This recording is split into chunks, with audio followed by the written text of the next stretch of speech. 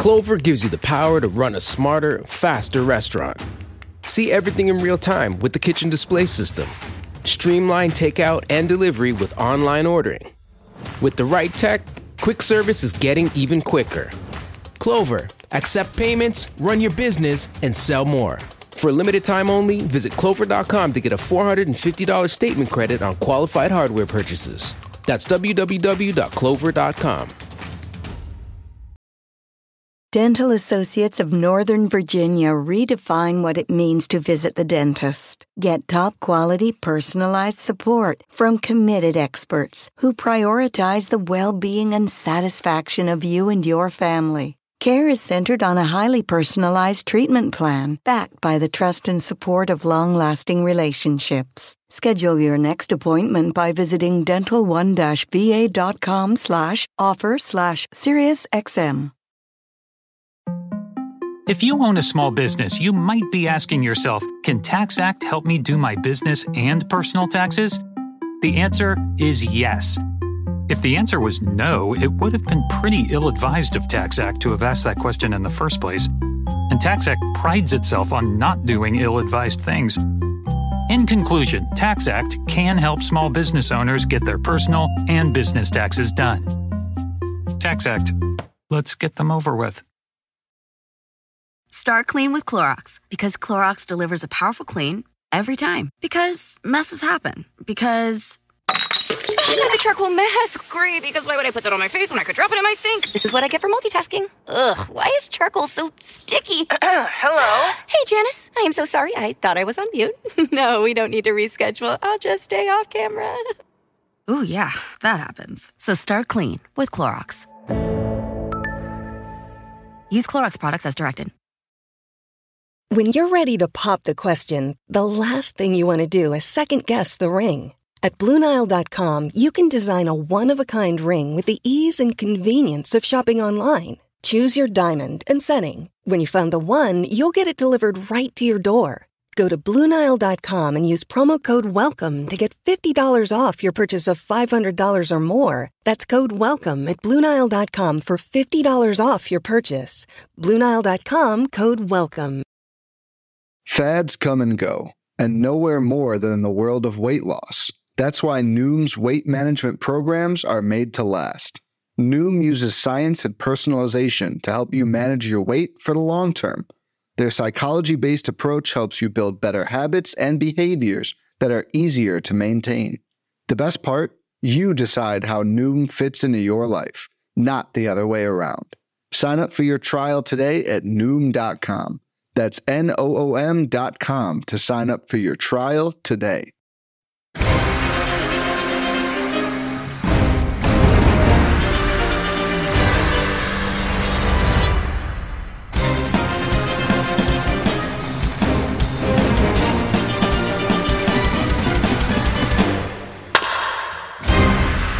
What is up?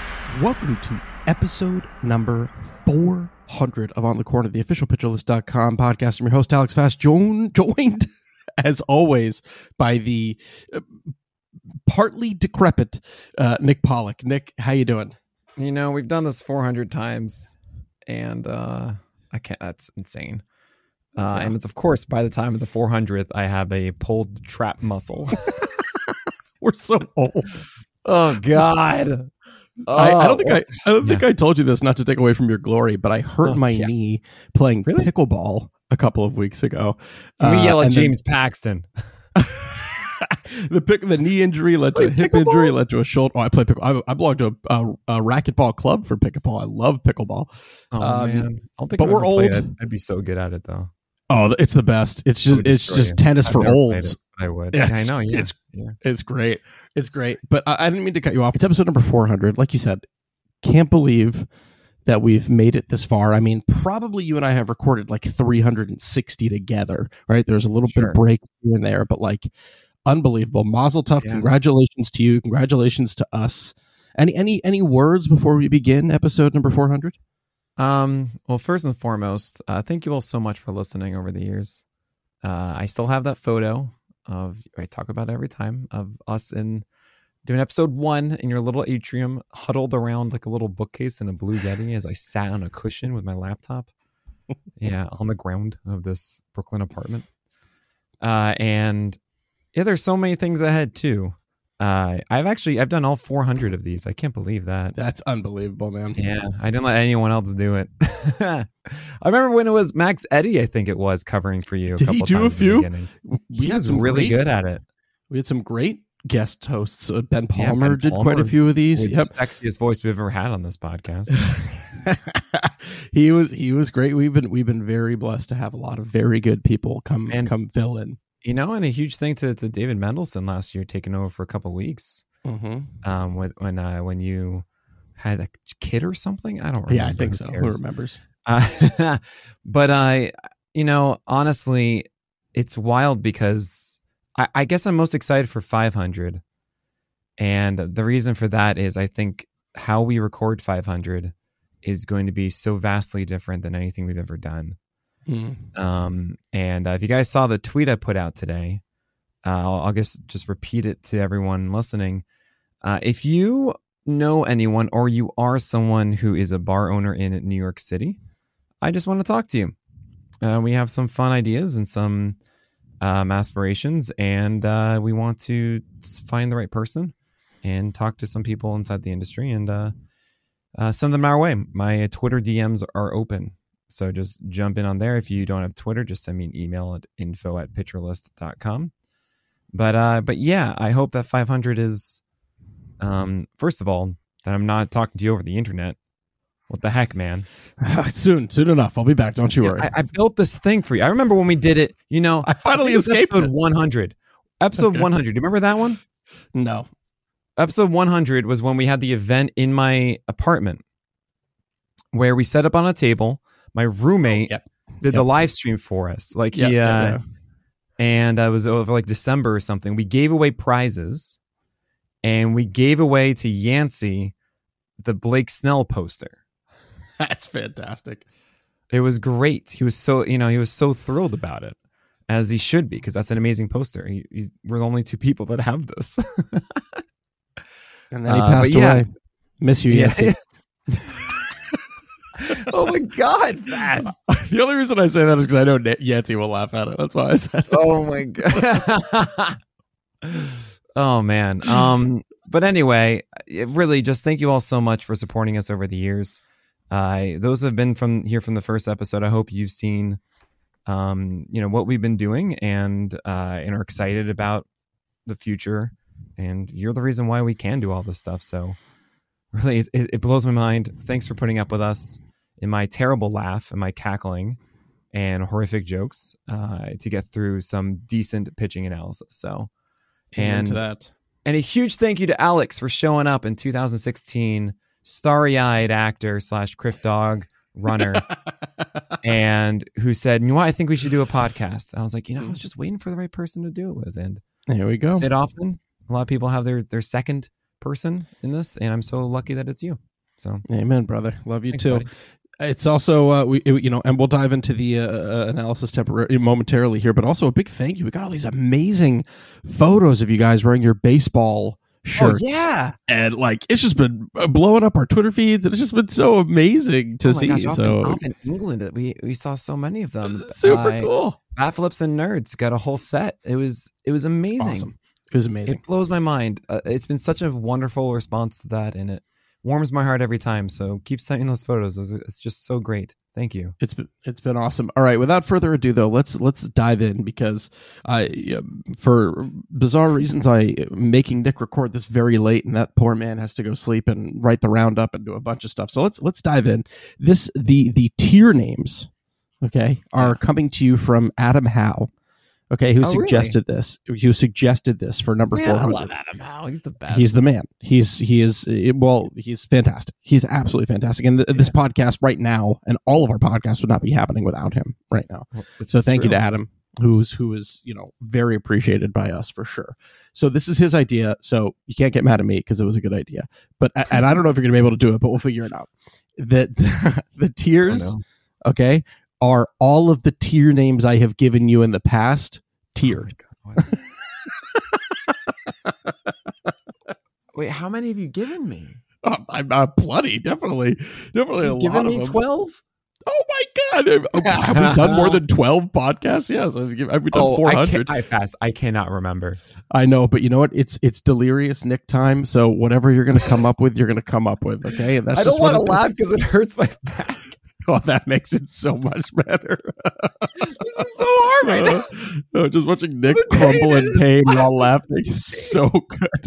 He's like doing the Hunchback of Notre Dame cosplay right now because he can only lift his left shoulder and he can't lift his right. Oh my God, this is okay. Let's just go. What we All got? right, let's go into tier 1. This is 1 through 6. Oh God. Oh my God. This is 1 through 6 here. Tier number 1. Garrett Cole, Spencer Strider, Luis Castillo, Kevin Gausman. All of them jump up 1.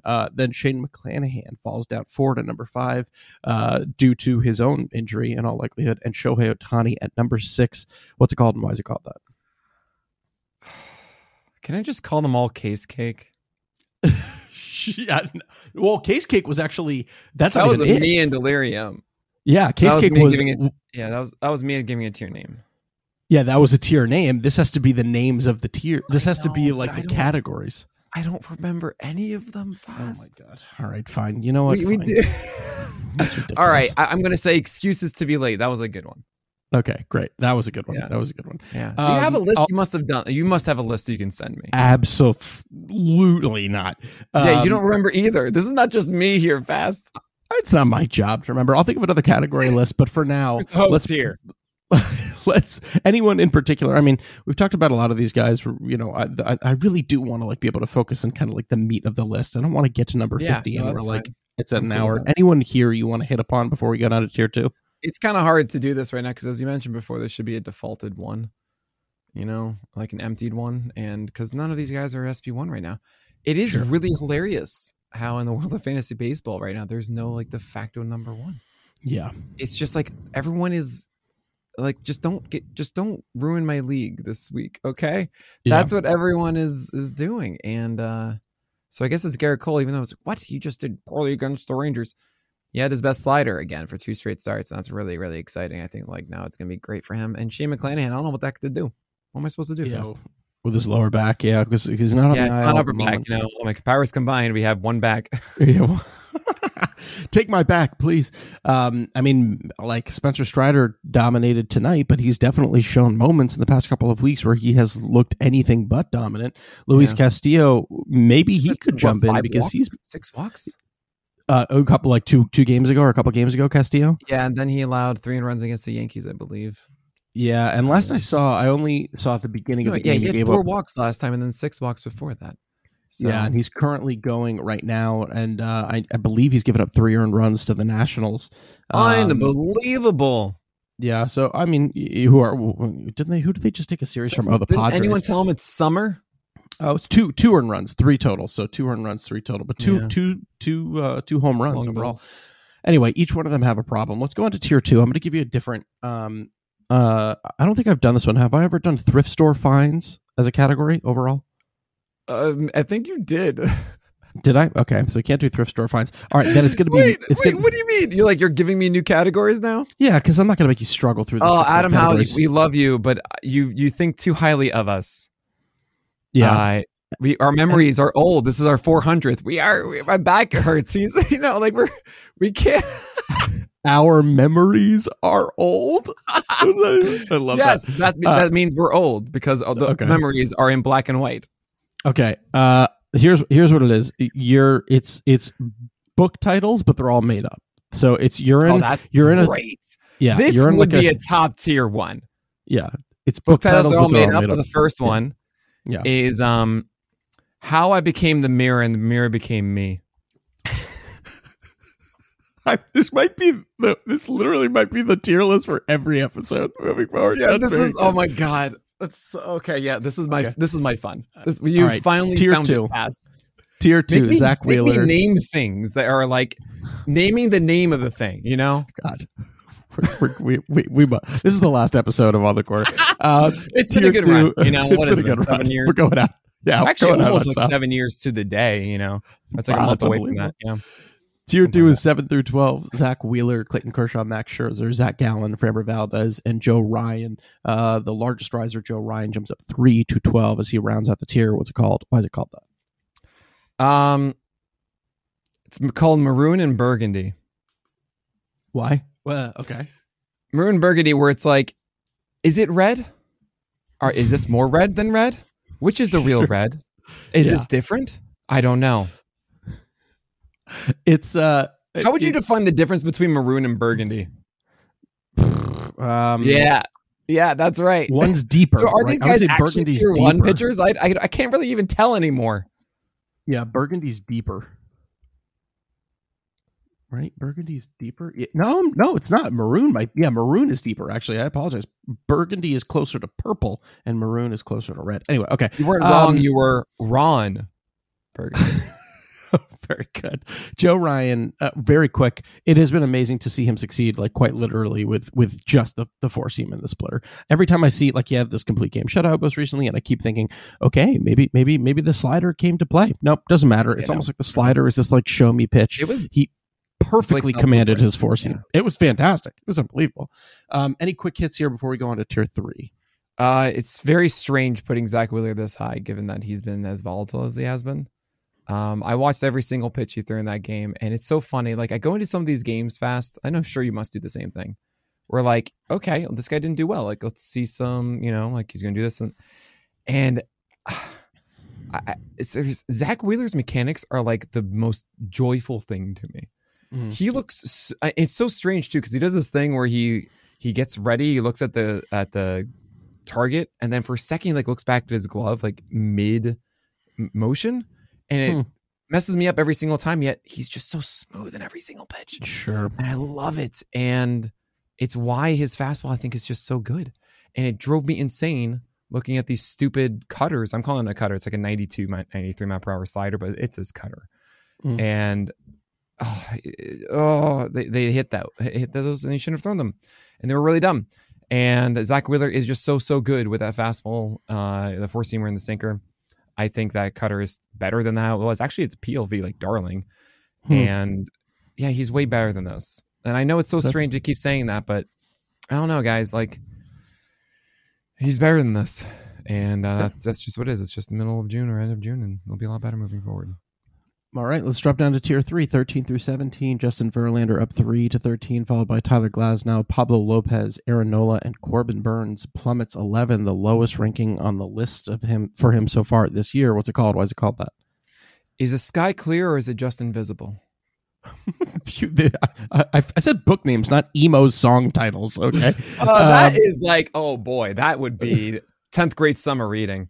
All right, we'll do that. We'll do that next week. So we should talk obviously very quickly about Corbin Burns, who, we've weathered some storms with him. He shuts out Baltimore, and we think, man, this is it. He's finally starting to tick. And then he's got a very poor quality start against Minnesota, 6 innings with 3 earned runs, 1 walk, and 8 Ks. And we're like, yeah, we'll take that all day. Then he just implodes against Arizona with, I believe, a very difficult first inning for him. He settles a little bit, but what was it about this start in particular that had you thinking, okay, you know what? Now it's finally time. He's got to drop down. So the reason, by the way, it's called the sky is the sky clear or is it just invisible, is because these guys are trying to reach that upper echelon, right? They're trying to get to the sky's the limit, but they don't know, they can't see that it exists. They can't get there. That's because they're not aces yet fast. There is a lot there's a lot of thought that goes into this, like half a lot of nuance. Yes, I apologize. There's a lot of neuron firing. Okay, Corbin Burns, 3.96 ERA, 115 whip at the moment. Not fun. You don't want to see that. And the reason for it is pretty simple, in my view.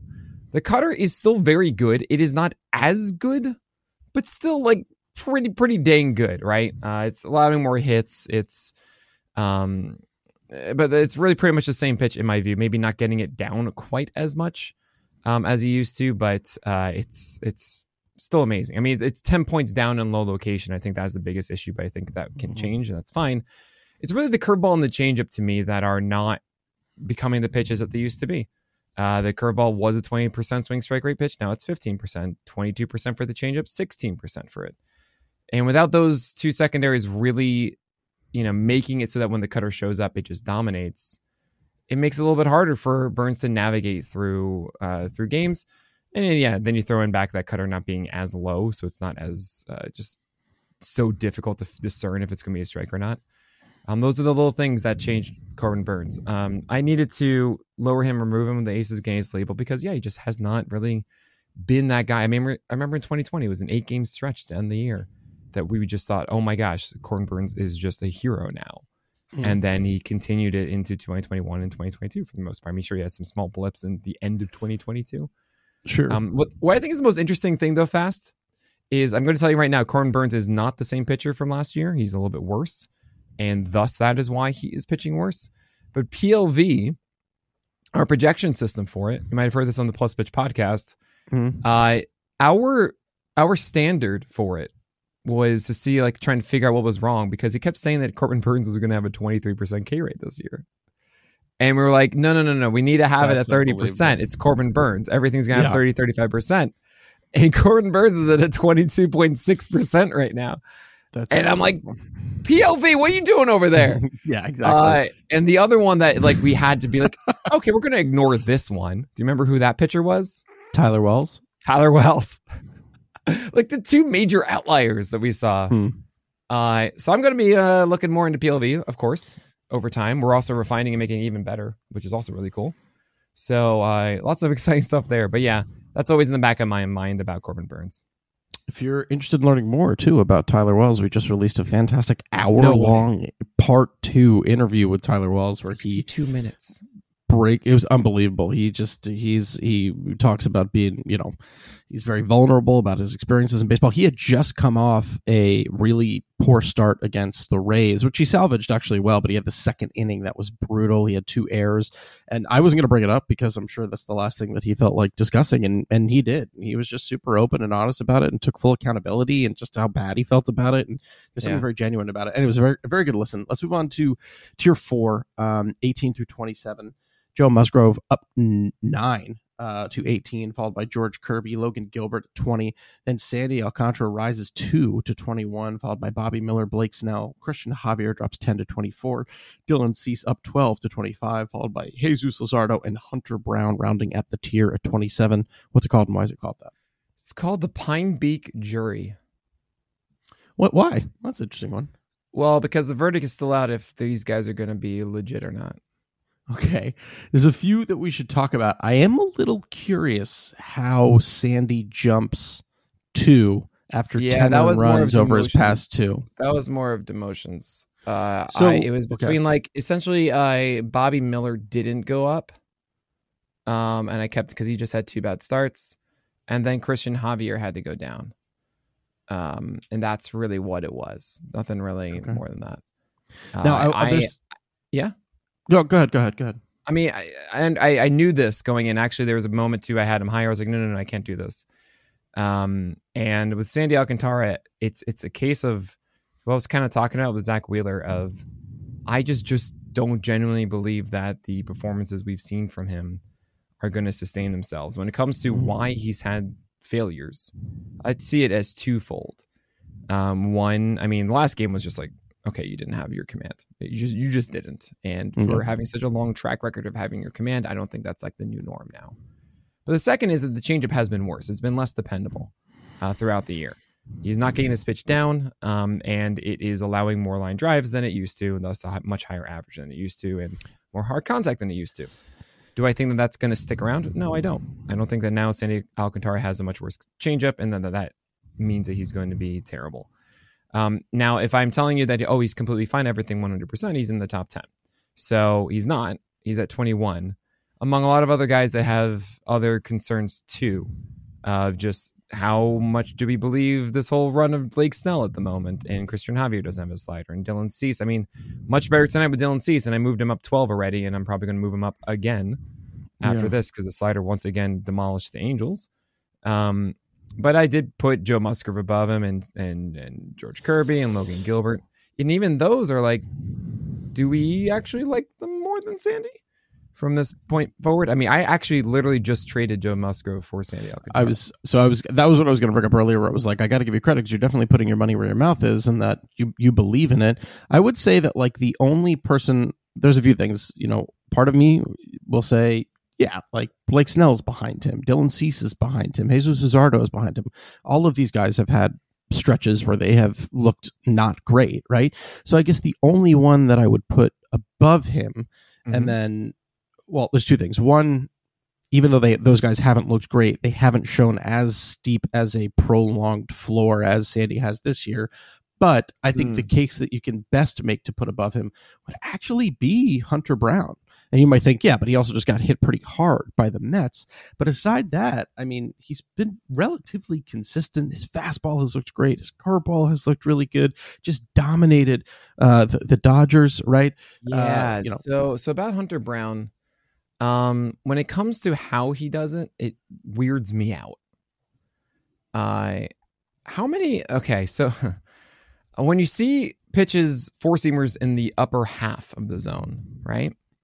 Four-seamers, as like that's where you're living. Do you typically think that they're going to have more called strikes or whiffs? When you get that, when you have the elevated four-seamers, right? Yeah. Is that more trying to get called strikes, or is it more to get whiffs? Usually trying to get more whiffs because it's slightly out of the zone a lot of the time. Yeah. So Hunter Brown had a ton of high location on his four-seamer against the Dodgers. I want to say it was like 67% or something like that. And like nothing was low. He had 16 called strikes in that four-seamer and 4 whiffs. But that's usually goes against and the that grain is for him, interesting. right? And I'm not saying that isn't necessarily something that can be the thing. And he does get called strikes, but it's normally because it's a lower fastball. It's kind of the Zach Gallen method, as I call it. Yep. And to see it translate up is strange to me. It's really not something that we latch to. And meanwhile, if you look at the other stuff that he threw in this game, the curveball was fine. The slider still, it kind of reminds me of Tristan McKenzie. Honestly, if there's any pitcher right now, I think most like Hunter Brown is Tristan McKenzie, because the slider's doing whatever it wants. The curveball can be very good when it gets it down. And then this fastball's kind of leading the way, right? So I want to say that Hunter Brown, I think in 2024, Hunter Brown is going to be phenomenal. But I think right now, Hunter Brown is still figuring out what he has and how to actually get through a game properly with consistency. I love the fact he just did this against the Dodgers. I don't really want to minimize that. Yeah. But I'm trying to make the point that what he did against the Mets with 6 earned runs and what he did with 1 earned run against the Dodgers isn't actually that different in my view as far as wrangling his arsenal. How he did it, different, absolutely. Yeah. But I didn't see all of a sudden, oh, no, this is a guy who's completely in control and like doing the thing he wants to do. I didn't really see that. Sure, to me that the 4-seam command on that Mets game was just like off. Like I feel like he was just like completely missing a majority of the game. He just absolutely really a lot of things went. He tugged a lot of fastballs in that game. Yeah. He is a fun watch for sure. And I think you meant earlier 2024 next year. You think is going to be fantastic for him? Yes, right? I said 2020. You said 2020, which I was like, oh, that's interesting. We're going. Oh my god, Nick went back in time. The last plug I'll make is that I just did a full breakdown of George Kirby on the Alex Fast Show, which came out last week. It's going to come out Thursdays now. You should go check that out because that was way too long. It was like 20 minutes just talking about his 4-seamer. Please reach out if there's any feedback about those episodes so I can keep making them things that you're interested in. We've got so many other pitchers to get to, and we are going to get to them right after this break. When it comes to weight management, we tend to put our focus on what we eat, but Noom's approach puts the focus on why we eat, and that's a game changer. Noom uses science and personalization so you can manage your weight for the long term. Their psychology-based approach helps you build better habits and behaviors that are easier to maintain, and they help you understand the science behind your eating choices and why you have those cravings. Noom's personalized courses are easy to follow and will help grow your confidence with tools you can put into practice on day one. The best part? You decide how Noom fits into your life, not the other way around. And based on a sample of 4,272 Noomers, 98% say Noom helps change their habits and behaviors for good. Try Noom today and see the results for yourself. Sign up for your trial today at Noom.com. That's Noom.com. to sign up for your trial today. All right, and we're back tier 5 here, 28 through 32. A bunch of fallers here. Logan Webb at 28, Freddie Peralta, Yu Darvish, Bryce Miller, and James Paxton falls 2 to 32. What's it called and why is it called that? This is called The Ladder. How to make the best of what you've got. And why? So Logan Webb is trying to do that because he just threw 50 changeups. I mean, 50 or 51? It was 50. I'm sorry. He threw at least 50 changeups for the third straight time this year. So much so that I pegged Sarah Langs and she's like, hey, last time someone did something like this was Mike Minor in 2019. Wait, I thought it was also Logan Webb. It was all Logan Webb. So I'm like, all right, I want to know the one before that. Yeah. I should have realized that he had 50 changes before this year. In this year's, I think it was the first one was May 8th. But yeah, Mike Minor in 2019, which is like, oh yeah, I remember he was like really good in the changeup for a moment. Okay. Then there's Freddie Peralta, who's like, hey dude, you just throw really good four seamers and keep doing that, and hopefully you get that slider in there. Yu Darvish needs to figure out who he is, because this is driving me insane fast. I know if it wouldn't be the 400th episode if we're not talking about Yu Darvish and like how maddening he is, right? I've made a lot of some good calls and some bad calls, and Yu Darvish thinking that this was finally the year that he just went four seam slider. What was I thinking? It's all of them, right? Every thing you've felt about a pitcher, you felt about Yu Darvish. And my favorite line ever from a movie is "Some things change and other things don't," which is the worst line ever. Okay, Yu Darvish though, I see a Yu Darvish that can get strikes with sliders and cutters. And then they can save his sinker to jam right-handers and save his four-seamer to go up and into lefties. I think that world exists where Darvish simplifies what he does and stops trying to manipulate velocity and movement so much and just says, look, these are my four best things. Yep. I'm only going to do that. Maybe, you know what, if you want to do an 0-0 curveball to start off the fifth, fine. If you are like, oh man, it's 2-2, I can't get this guy away, try a splitter. Go ahead. But that's it. Everything else has to be one of those four pitches. I think that Darvish can get there. Bryce Miller still has a really good fastball, even though he didn't do so well in his last start. The previous two were fine, and like he'll figure this out over time. This is a good example of a pitcher who gets better in time. And James Paxton, just be on the field. Just be on the field. So two things. One, Jeff Zimmerman might have to change that fantastic graphic that I think he's always putting out. I think it's his, where it's like a decision tree, and he's like, essentially, are you throwing more than four pitches? Are you Yu Darvish? And if it's yes, you're okay. Right, but if it's not Yu Darvish, then just throw your best four pitches. Yeah. Quick, maybe I know the answer just because of let's put our dynasty hat on for a second. Okay, I know this isn't necessarily our bag. I know, but I think you'll be able to do this. Dust off of it, yeah. In a your old choosing hat, in a dynasty format, Bryce Miller or Brian Wu? Oh, this is fun. This is more about you talking about Brian Wu. Well, no, I just know that his four seamer is really good, but it's like the same old with every Seattle Mariner, right? I mean, just elite four seamer. But I mean, so he's at 51 now. But any thoughts on him besides your great thought meme is today? that Brian Wu's fastball is really good. It's not Bryce Miller's. Right? Am I correct in that assumption? I think in terms of movement profile, it isn't too far off. I remember if there was like a very interesting Michael Ahedo tweet about it, but I'd have to look it up. I don't want to speak off the cuff here. I want to say Bryce Miller because I feel like this is a unicorn fastball, as opposed to Brian Wu's, who's really good, but it's not that. Not to mention, Brian Wu goes sinkers as well. And Brian Wu is like a 50% fastball four-seamer guy with some sinkers and then the slider. And they both have a whatever slider. I mean, maybe Wu's a little better, but yeah, you, I mean, you're also saying this because of my amazing tweet this morning. And thank you very much. Exactly. And you are tweet I've ever put out. You should go, and people should go to Twitter to see that. I retweeted it as well. Bryce Miller, you were there when that thing arrived on the internet in 2003. That's awesome. But yeah, Bryce Miller, I think the fastball is also 70% thrown, and he can just dominate with that, which means to me, at some point, something else gets added and he just becomes even better. So I have more faith in that than I do for Wu. Okay. Let's go to tier 6 here, 33 through 45.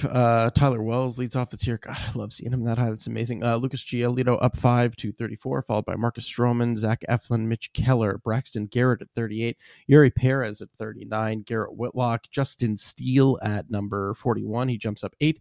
Merrill Kelly jumps down 8 to 42, followed by Bailey Ober. Nathan Eovaldi and his terrifying velocity drops down to 44, and Jose Barrios at 45. What's it called, and why is it called that? Grains of metal. Because? So whimsical. Because these guys are sturdy, and they would. Unless you're Nathan Eovaldi's arm. Yes, you are sturdy. So I don't want to get too deep into Yuri Perez, but you did a fantastic breakdown on him. You had this great analysis of this kind of running four-seamer that he has that just kind of jams right-handed hitters, and these guys are not able to do anything with that pitch, and it looks like a strike for a really long time. So you should be checking that out. Why don't we start with the guy who actually went across the sea and had a fantastic start in Justin Steele. I mean, he looked really, really good in that start. He's always had a kind of a very interesting four-seamer that like profiled not as well as the actual performance that it had. And I believe I'm fairly certain Alex Chamberlain has a article coming out tomorrow on Fangraphs about it. Can I read you one quick line from that, because he texted me about it today? Absolutely.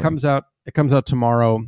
So a long time ago, I had a tweet about how Justin Steele was 21 four-seamers away from history because he had thrown 786 without giving up a home run. Right. And he sends a screenshot of that tweet, and then he says, "If you don't know how this ends, my exceptionally dim-witted but nevertheless talented colleague and friend Alex Fast jinxed it in spectacular fashion because, of course, the first pitch he threw in the next start was a home run to Kyle Schwarber." But I digress. Coming off this fantastic start against St. Louis, where he was just doing quite well, locating that four-seamer, 6 innings pitched, 1 run, 1 walk, and 8 Ks. It was amped. That start followed it up too. He had a good start against Baltimore. The start before that. What are you thinking about Justin Steele? Justin Steele, it's really funny. One of the best feelings in this world is hanging out with the Enosaurus. And then you ask a question about a player in front of him, and you have the same answer as Eno. And it's like, and we both agree. And I remember this, it was in the off season. We were both like, yeah, really good slider, not a good enough fastball.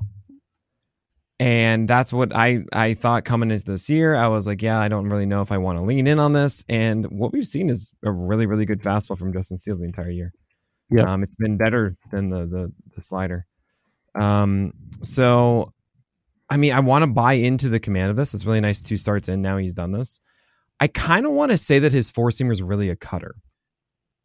And it's interesting because I remember watching it and being like, this is a cutter. What's going on here? This is really a cutter. And it makes so much sense as to why he survives as he does, because he's doing the Lance McCullers thing, not the Lance McCullers, I'm sorry, Colin McHugh thing. And Anibal Sanchez, I reference it all the time. Top of the zone, able to come back down into the zone and surprise guys with it. I reference that in like every podcast. I know, but you just terrified Justin Steele owners because you're like, yeah, he's just like Colin McHugh, who's a reliever, and Anibal Sanchez, who's fully out of the league.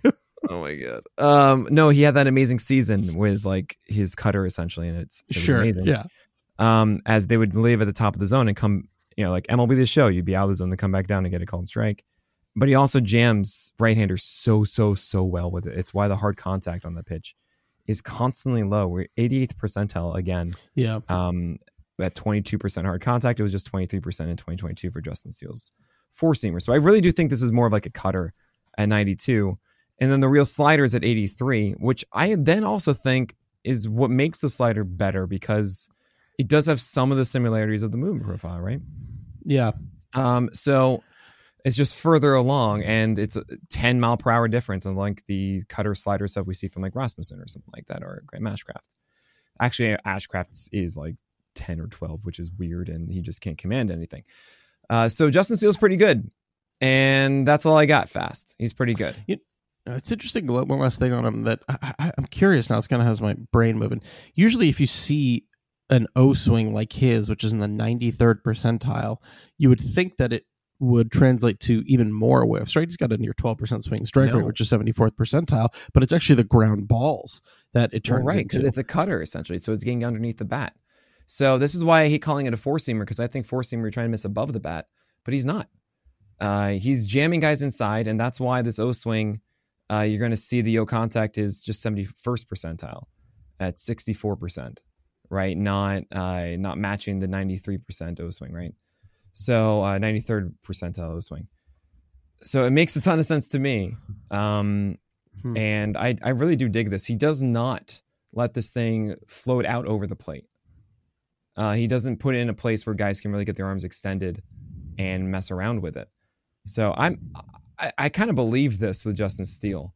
At least I'm talking about to right-handers. And left-handers, he doesn't let it kind of go into the down barrel, right? Yeah, sure. Keeps it away, which is kind of, again, it's like, think of it like a slider in that way. He just doesn't give in this fashion. So I kind of buy it with Justin Steele, and he's going to keep going up the list as long as he can hold on to this.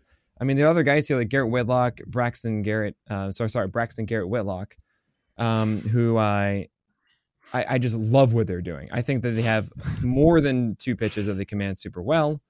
You finally picked up on what I said. Yep. Yeah. And, I got it right away. I thought it was funny.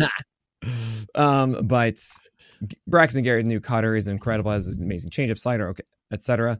Garrett Whitlock is a command specialist with sinkers and changeup. Changeup's like Marcus Estrada's, by the way. It's awesome. And then a really whiffable slider. And I really believe in those guys too.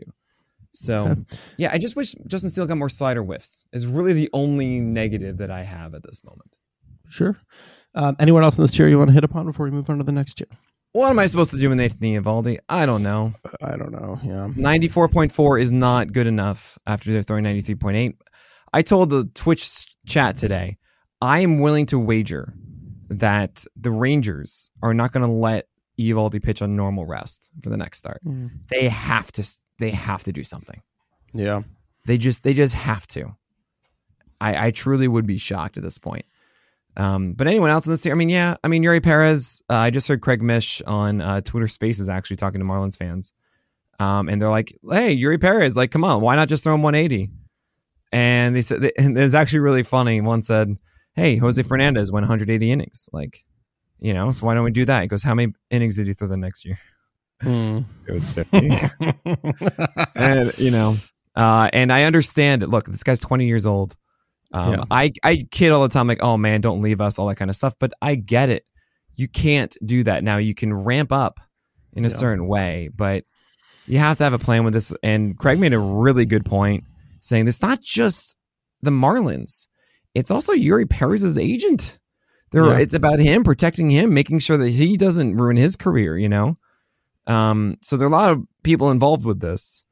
And yeah, that's just how it's going to be, despite how good he is. So I have him at 39, but just imagine a massive valley in July, and then he should be back in August. Man, that would be tough. Well, sorry, I was just thinking about what that would mean in Dynasty formats. I don't know why Dynasty is on my mind so much tonight, but he's going to be so good next year. He's like, are we really looking at kind of like the next Sandy? Maybe I know you were kind of talking about. What's interesting is that he went pretty much slider sinker in that start. I showed a changeup that was like the only good changeup, but it was so perfectly done because no one expected a changeup at that time. Yeah, and then he had like a couple curveballs that fell in for strikes. Yuri Perez, man, it's just gonna get better. That's what's cool. He's 20. He's just gonna get better. Yeah, someone brought that up. I think I saw it on a Reddit post. They were like, don't forget, Yuri Perez is a year younger than Paul Skeens, the pitcher on LSU that everyone's freaking out about, right? It's pretty unbelievable. All right, arm action. I don't think that's going to work. I've watched some of them. Who was I listening to? I was on a call with some people, and they were like, yeah, I think there might be a world where the Pirates draft him, and he's pitching for the Pirates at the end of the year. And I was like, really? What? I don't know about that one. Maybe they bring him in high leverage situations or something, or I don't know. All right, let's move on to tier 7 here, 46 through 53. This is Shane Bieber, who jumps up 7, followed by Taj Bradley, Brian Bayo, up 9 to 48. Chris Bassett drops 9 to 49, followed by Yusei Kikuchi coming into the top 50 at 50. Brian Wu at 51, Tanner Bybee, and Andrew Abbott jumps up 11 to 53. What's it called, and why is it called that? It's called Fire. Don't touch it. So is the font really big on fire and don't touch it? Yeah. And it's like a parentheses underneath in italics. Good. And why is it called that? Because it's like you're going to fire them out, as in like you're going to actually throw them on your teams, but you don't want to touch the actual times they're going to burn you. Okay. So, Brian Bayo has strung together some very good starts now, which is great because I think we both kind of agree that there's a lot of upside potential there. Any concern, though, that he's down a full tick against the White Sox after that 6 2/3 inning? I mean, he's already thrown... that happens. That happens all the time. When it becomes like 2 and change is when I'm actually like, okay, something might be up here. That's the ebb and flow of the season. At least from one start sample, you can't really pull anything on that. What's interesting that start is they introduced a cutter that got a lot of strikes. I believe it was 6 for 7 or 8 for 9 in that one, was overall effective for him. The slider, which he throws 20% of the time, is a 6th percentile swing strike rate pitch, 7% swing strike rate on it. So it's also first percentile strike rate at 47%. Can you tell me the one pitcher who has a lower strike rate on his slider this year? I know it's because I know they have a 0 percentile. And they throw it pretty frequently? Decently, yeah. Are they on this list? Yes, they are on the top 100. Is it Jack Flaherty? No, he's actually inside the top 30. Is he really? Yeah. I will guess... No, I don't know. Who is it? I'm going to tell you to scroll up all the way to the very top. Get out of here. No. Of the entire post. Of the entire post? Like the leading image? Blake Snell? Blake Snell. Oh my God. Really? It's sub 40%. Yeah. This is the thing I've been waiting for. This is why I've been like, Blake Snell, you haven't done it yet. But then Blake Snell, like, all right, my changeup is now like one of the best in baseball. Like, but I thought we hated the changeup. But then he had to use it as a backup. It's kind of like invention is the product of necessity. And it's like, all right, fine. I guess I'm going to make this work. And it has. And then the curveball has been really good recently too. And then the fastball has got enough strikes and voila, And I think I was telling you, like, he had a couple of those fastballs that were induced vertical break of like 23. That's unbelievable. Which is crazy. So fine. I guess the slider just isn't a good strike pitch, but he's probably not going to throw as many of them. I don't know. Anyway, Bayo needs to improve that. Bayo has a good sinker though. I really do like. And I think there's a lot of potential of that being a solid strike pitch for him as he gets it down a fair amount. We've actually seen some whiffs on it at times, which is kind of interesting, but it has a 30% CSW at the moment. Really like that 70% or 70th percentile and 70% strike rate, which is cool. The four seamer gets some whiffs and the changeup is really nice. Oh man, 25% swinging strike rate. Yes, indeed. That's the good stuff. Yes, so indeed. 90th percentile O swing on that. Love it. And I hope he continues to grow. It's just about that slider or cutter really becoming a firm number 3 pitch for him. Speaking of the good stuff, Andrew Abbott, who comes in at the bottom of the tier at 53 and jumps up 11 with 10 Ks in that most recent start against Colorado. Sure, it's Rocky Road, but no walks and 10 Ks. Obviously, a career high for him. His high before that, it's just been 4 games in his career, was 6. Picking up a good amount of whiffs across that 4-seam slider combination. What did you see from Andrew Abbott that jumps him up 11? This is a good example as to why I think y'all should check out the Twitch stream that I do either in the morning or the one during the list, because we broke down Andrew Abbott live. And if you have questions like this about this one guy, like, Nick, I don't understand why you're against this guy or that one, come into the chat. I will go over it with you. And I have been swayed in the past. Like there are times I even was doing the list today that someone was like, I think you should raise Jordan Montgomery a little bit. I was like, let me see. Jumped in a little bit. I was like, oh, you know what? The changeup and curveball have been a little bit better. I'm going to push him up a little bit more. Right? That helps me. It helps you. Everyone's happy. Come on by. It's a lot of fun. And with Andrew Abbott, this, this is smoke and mirrors to me. Which pitch do you think between the 4-seamer and curveball has the 10% swinging strike rate? The 4-seam. Answer none. No, the curveball is a 10% swing strike rate. It's a 9.6. Slider is a 14.8%. That's 10%. No, it's underneath it. 14.8% on the slider, but I think it's not that good of a pitch and not very reliable for him. He kind of throws it inside the zone and then also really out of the zone. So I kind of look at Abbott and I don't really see dominance from him. I know you just had 10 strikeouts against Rocky Roenick. What's wrong with you? Yeah, I watched a lot of it and just felt like, all right, it just kind of happened. If that makes sense, you've had those starts like, oh wait, yeah, of course, the birthday party. And he did allow 3 home runs in that game as well. I kind of feel like Andrew Abbott's a bit of a trap play, but I have been wrong in the past about many things, and I'm not going to just say like, oh, I'm going to ignore a 10 strikeout performance, a 114 whip through 23 innings, which is a very small sample size, and a sub-1 whip. So fine. I know if you have Andrew Abbott, you're not going to drop him right now. So, okay, he's at 53. He's at the bottom of this tier of guys I really do like. You can talk about Brian Wu. Tanner Bybee has 4 offerings. I think at any moment, any of them can be really good. We just saw him stay vertical on the 4-seamer, and the changeup was excellent because of that. Yusei Kikuchi's on an amazing roll with his curveball and his slider in the zone. If you read the roundup, you would know that from the first time he did. I was like, oh, he's got a good matchup. Maybe that, and then bam. Now he's on 5 times in a row. It's great. Shane Bieber finally had whiffs on both his slider and his curveball. First start all year. I hope that sticks around. Taj Bradley, just all of a sudden had curveballs for strikes. Great. And then there's kind of Chris Bassett in here where I have no idea where to put Chris Bassett. I have no idea. You should not drop him. No. But also, what do we do? So, good luck. All right, let's move to tier 8 here. Actually, before we do, we're going to take one more quick break.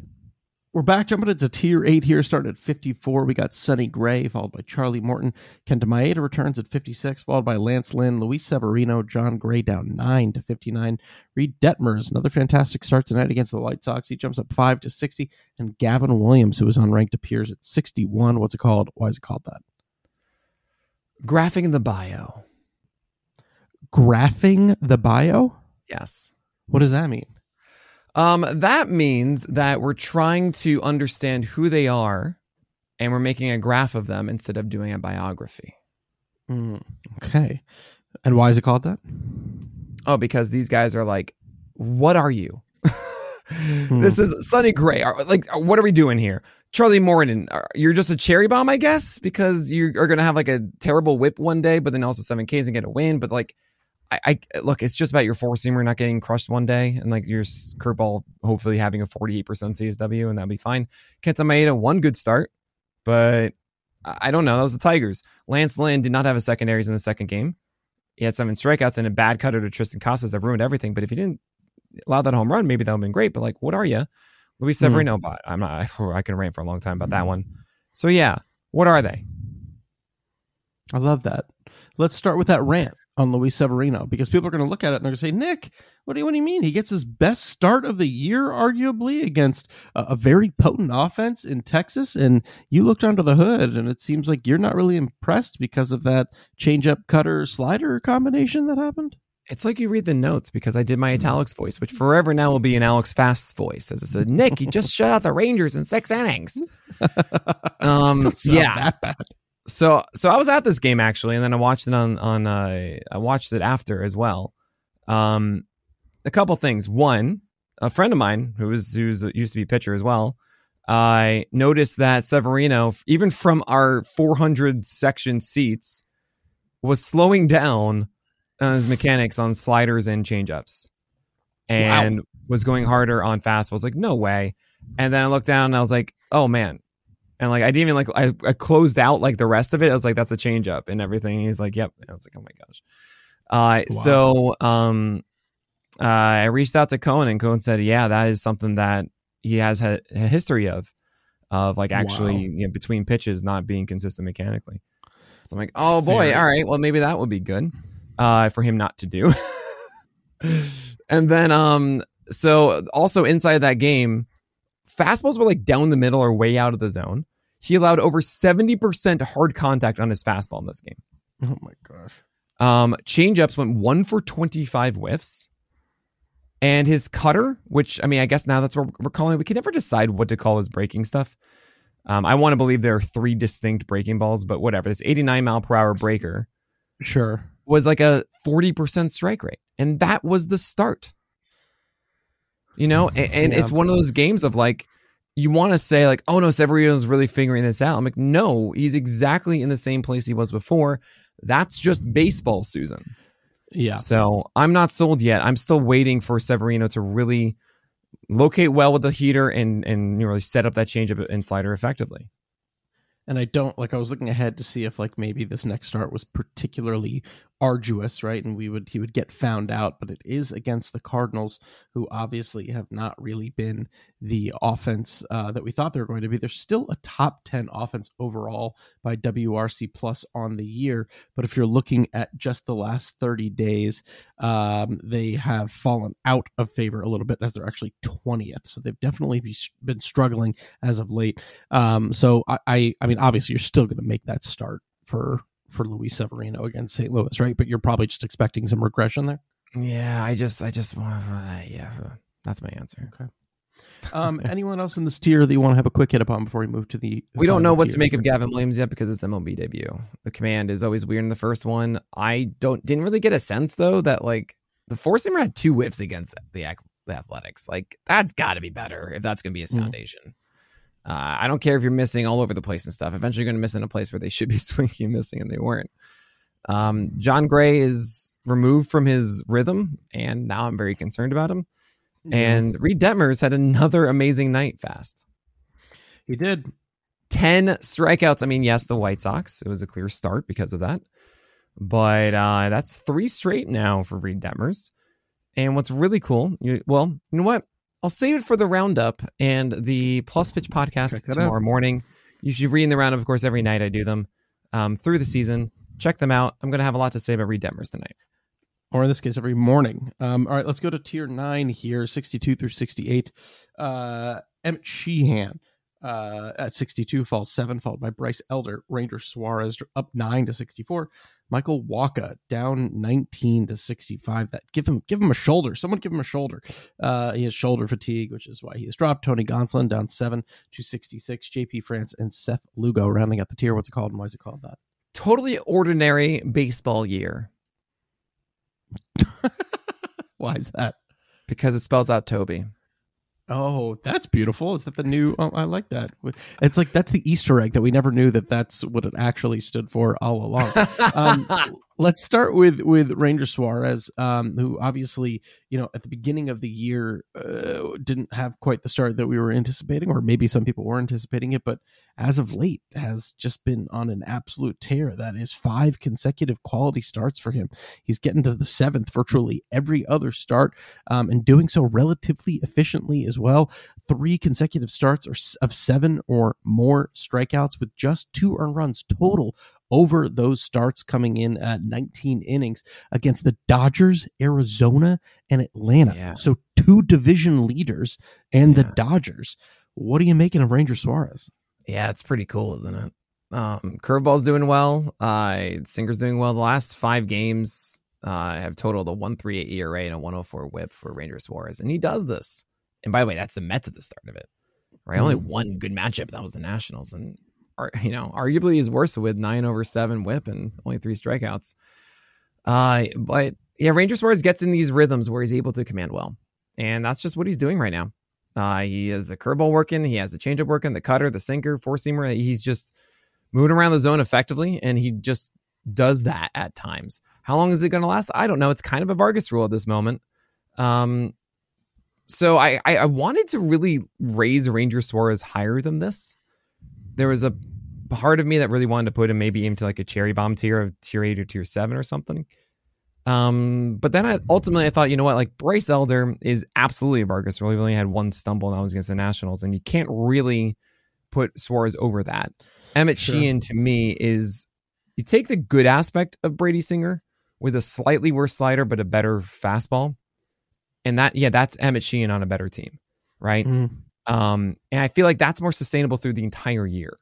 So ultimately I landed at 64 for Ranger Suarez, but I do feel like this is really where the cliff is, right? where when it comes to your 12 teamers, like you have tier 8, you see all those guys are rostered in your leagues. The top 61, right? Emmett Sheehan's rostered in your league. Bryce Elder's rostered in your league. So cool. Ranger Suarez should be rostered in your league. So this is right there at that cusp where all these guys could be off your teams next week. Same with tier 10. And yeah, Ranger Suarez is just okay. Like, yeah, that's a proper Toby. Yeah. Anyone else in this tier you want to hit upon before going to this large chunky tier? He's not that good. Yeah. That's it. That's all I really want to say about that. And Waka had no idea what to do. I feel like he's going to miss more than one start. It's just one of those things. And I feel so bad for him. Not thrilled about throwing him against Cincinnati, which is his next scheduled start this week. Who cooled off a little bit tonight against the Orioles, but obviously a very scary offense overall. Although Waka has shut down scary offenses a lot this year. Anyway, moving now to tier 10, 69 through 84. Big chonker. Mackenzie Gore up 10 to 69, followed by JP Sears, Jack Flaherty down 13 to 71, Kodai Senga, Julio Teheran, Matthew Boyd, who might sadly fall off the list as he left today's game with injury at 74. Logan Allen drops down 6 to 75. Andrew Heaney up 6 to 76, followed by Michael Kopech, Griffin Canning, Reese Olson jumps 14 to 79, Kyle Bradish up 12 to 80, followed by Jordan Montgomery, Taiwan Walker, Johan Oviedo, and Domingo Herman, who falls 18 to 84. What's it called? Why is it called that? The Horrors of Trench Warfare. Subtitle: Yes, people actually did this. Okay, and why? Because it feels like a necessary evil. It destroys people. And yeah, it's just, and there's so many of them involved. Speaking of so many of them involved, there's so many names that we could talk about. I'm trying to look at a few that we haven't necessarily hit upon, and we've only slightly hit upon Reese Olson because I believe the week before he was the number 100, and he's steadily rising. Did you see something? I mean, we're talking about Reese Olson. We're pretty much in the 80s as he's number 79. But did you see something in this most recent start in the Twins against the Twins that, really stuck out to you? Or was it just the fact that he's got 17 strikeouts over his last two starts, which is 11 1/3 innings? Well, so actually really quickly, Dylan Cease tonight, 11 out of 33 slider whiffs. Mm-hmm. And just kidding. That was Reese Olson. 48% CSW his last time out against the Twins with his slider. What? Wow. What? Yeah. He had 11 called strikes on his four-seamer as well, and it was pretty much just like two pitch the entire way. And what's kind of wild is I'd say the most sexy offering he has is a changeup that has a 22% swing strike rate right now. And that's including the 0 for 7 strike rate that he had in this one. Like he threw a couple, it was just like, yeah, this is bad. I'm just not going to do that. I'm just going to throw four-seamers for called strikes and then sliders underneath. And it really is like Dylan Cease in that way of just cool four-seamers. Cool. Let me get those in there. 30% CSW. Sweet. And now I have my slider that you cannot touch. 0% hard contact on 33 thrown is really, really cool. Yeah, he's a fun one to look out for. I gotta pull up. I literally just clicked away from it, literally seeing if there was any interesting starts for him coming up. I know he has a rough one next. Is it the Rangers? Because I know they're playing the then Rangers. I believe right now. he gets either Oakland or something lovely after that I'm very much for. Whoever they play after they play. I want to say the Tigers. I was like, wait a second. Listen, there's a lot of people you get hit upon in this tier. Is anyone that jumps out to you as like, oh, this person's pretty interesting, and that's why they're in this list right now? I want Kyle Bradish to be better, but I want him to be a Cleveland Guardian. I want him to be sliders and curveballs up the wazoo, and like the curveball wasn't good last time. It's just like, what is going on? I don't get this. Yeah, he can't survive with four-seamer cutters upstairs, can he? Maybe they cut fast with him. Maybe he can do the Anibal Sanchez. I don't know. It's fine. Bad news about... How was that the second time Anibal Sanchez? I know. Well, it's the same thing I'm referring to. So whatever. I know. It just cracks me up. It's a fun method. Okay. I've got no other reference point. I wonder how you feel about Mackenzie Gore's ranking here. He's right under 70. He's at the top of this tier. I debated heavily if I was going to put him above or below the Toby tier. I mean, he just did well yesterday. Yeah. What are your thoughts? He still has the same issue that we've kind of seen from him every once in a while, where when he just leaves four seamers middle, and they get absolutely demolished, right? Yeah. And then he started doing something pretty interesting in his last start, where he like started to get more cut on his four seamer a little bit. And I think there would have been some issues with his mechanics that were happening, so that has me a little bit concerned as well. I do think that he has a relatively good couple of starts coming up, which makes me a little bit more interested in him. I think he has a start later on this week. Oh no, it's actually against Philly, but I actually don't know if I would necessarily mind throwing him against Philly, because I do think there is some still pretty good upside there. It's what we talked about a few weeks ago and what you have harped on every time we brought him up, which is just like, man, if he just made a decision to elevate those four seamers. He didn't do it all of the time against San Diego. I mean, because he did throw like 71.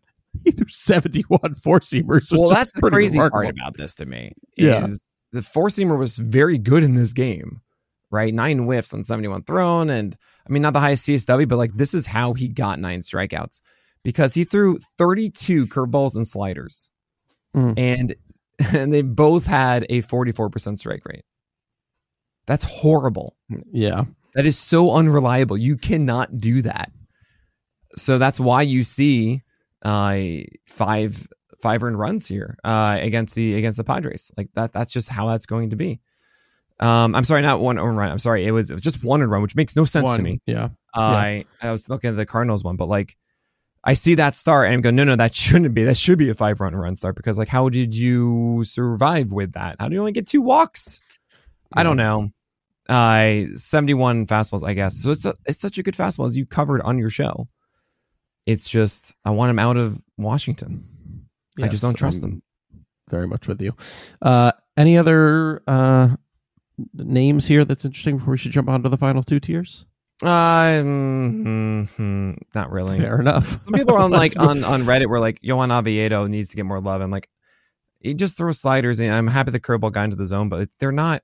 This isn't exceptional, and we've seen the floor of like when he doesn't have his command. And I'm not going to buy into Oviedo's command moving forward a ton, so I'll take him against like Milwaukee this week. But I think it's still very cherry bomb-esque, so I'm not really jumping in there.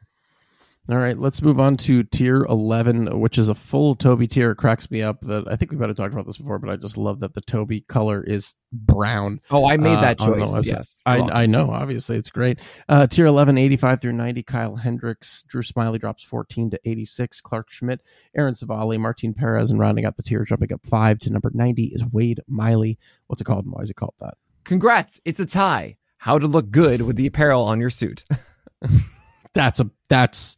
Congrats, it's a tie is great, because you had me. That's beautiful. That's really good. Why is it called that? Because it's the Toby tier. That's beautiful. That's great stuff. Let's talk about Wade Miley a little bit, as he's back, just filling the zone with cutters, right? That's what he's doing. 6 innings pitched with no earned runs, no walks, and 3 Ks, just 67 pitches overall against the Guardians. Is it just because Toby's are brown and the cutter color is brown? It's just a... There it is.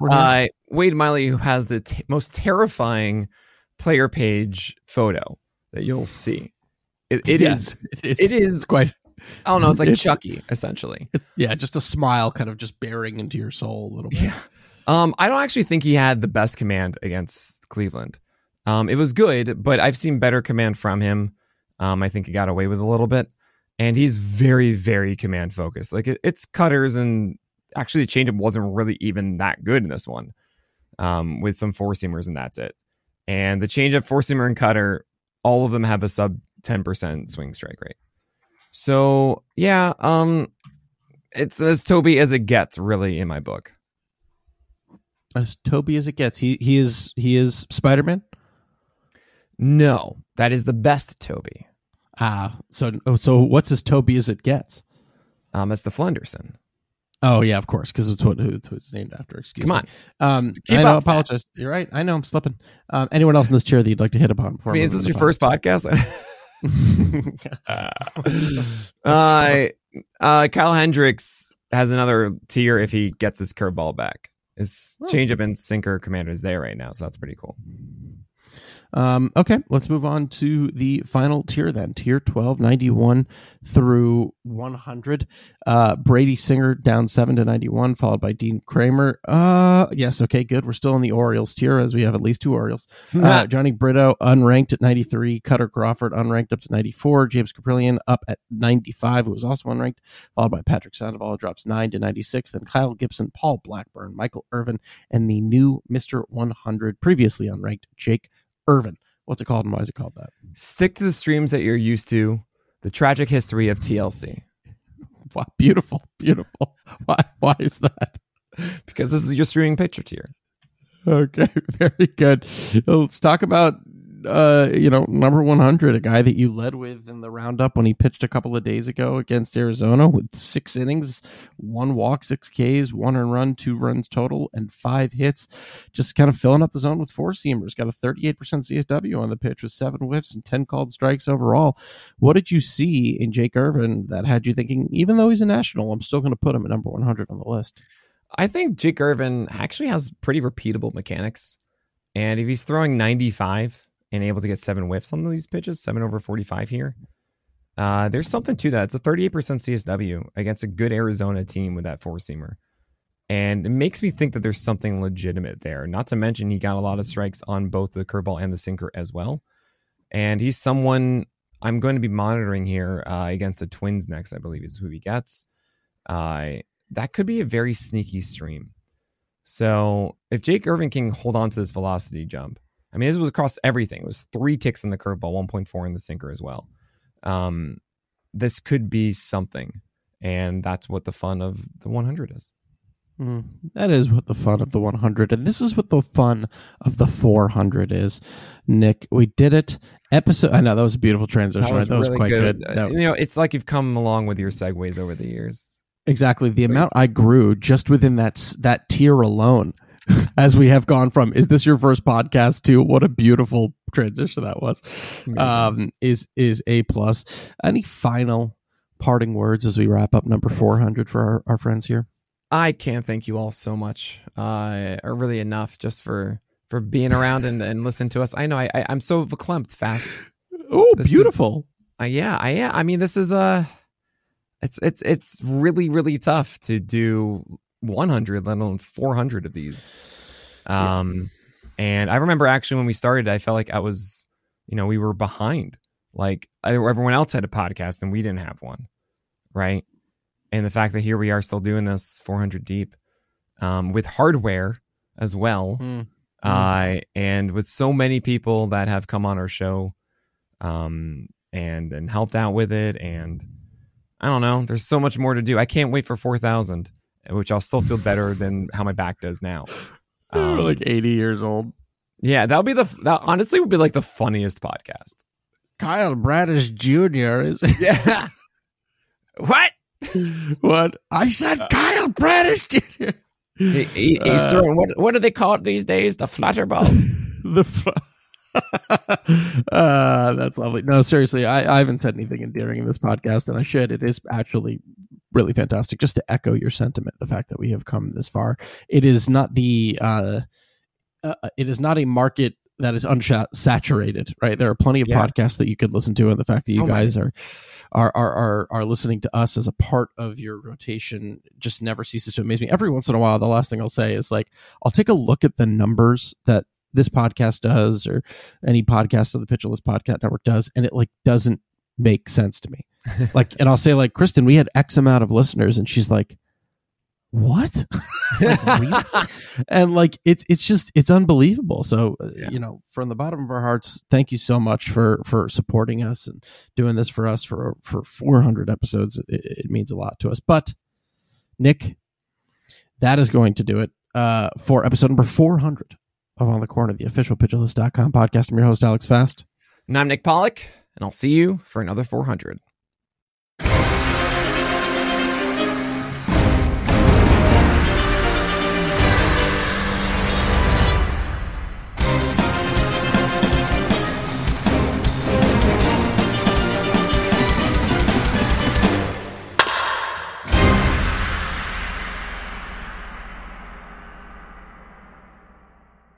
Dental Associates of Northern Virginia redefine what it means to visit the dentist. Get top-quality, personalized support from committed experts who prioritize the well-being and satisfaction of you and your family. Care is centered on a highly personalized treatment plan backed by the trust and support of long-lasting relationships. Schedule your next appointment by visiting dental1-va.com/offer/SiriusXM. At Bet365, we don't do ordinary. We believe that every sport should be epic. Every basket, every game, every point, every play. From the moments that are legendary to the ones that fly under the radar. Whether it's a three-pointer at the buzzer to tie the game or a player that goes 2 for 2 at the foul line. Whatever the sport, whatever the moment. It's never ordinary at Bet365. 21 plus only. Must be present in Virginia. If you or someone you know has a gambling problem and wants help, call 1-800-GAMBLER. Terms and conditions apply. If you own a small business, you might be asking yourself, can TaxAct help me do my business and personal taxes? The answer is yes. If the answer was no, it would have been pretty ill-advised of TaxAct to have asked that question in the first place. And TaxAct prides itself on not doing ill-advised things. In conclusion, TaxAct can help small business owners get their personal and business taxes done. TaxAct. Let's get them over with. Start clean with Clorox, because Clorox delivers a powerful clean every time. Because messes happen. Because... Hey, honey, you know your dad's world-famous chili. Yeah, the one that takes 24 hours to make. So I was trying to help out and bring the pot to the table, but it was like super hot. And then I dropped it, and now the floor looks all, stained with chili. Look, the point is, you guys cool with pizza for dinner? Honey? Ooh, yeah, that happens. So start clean with Clorox. Use Clorox products as directed.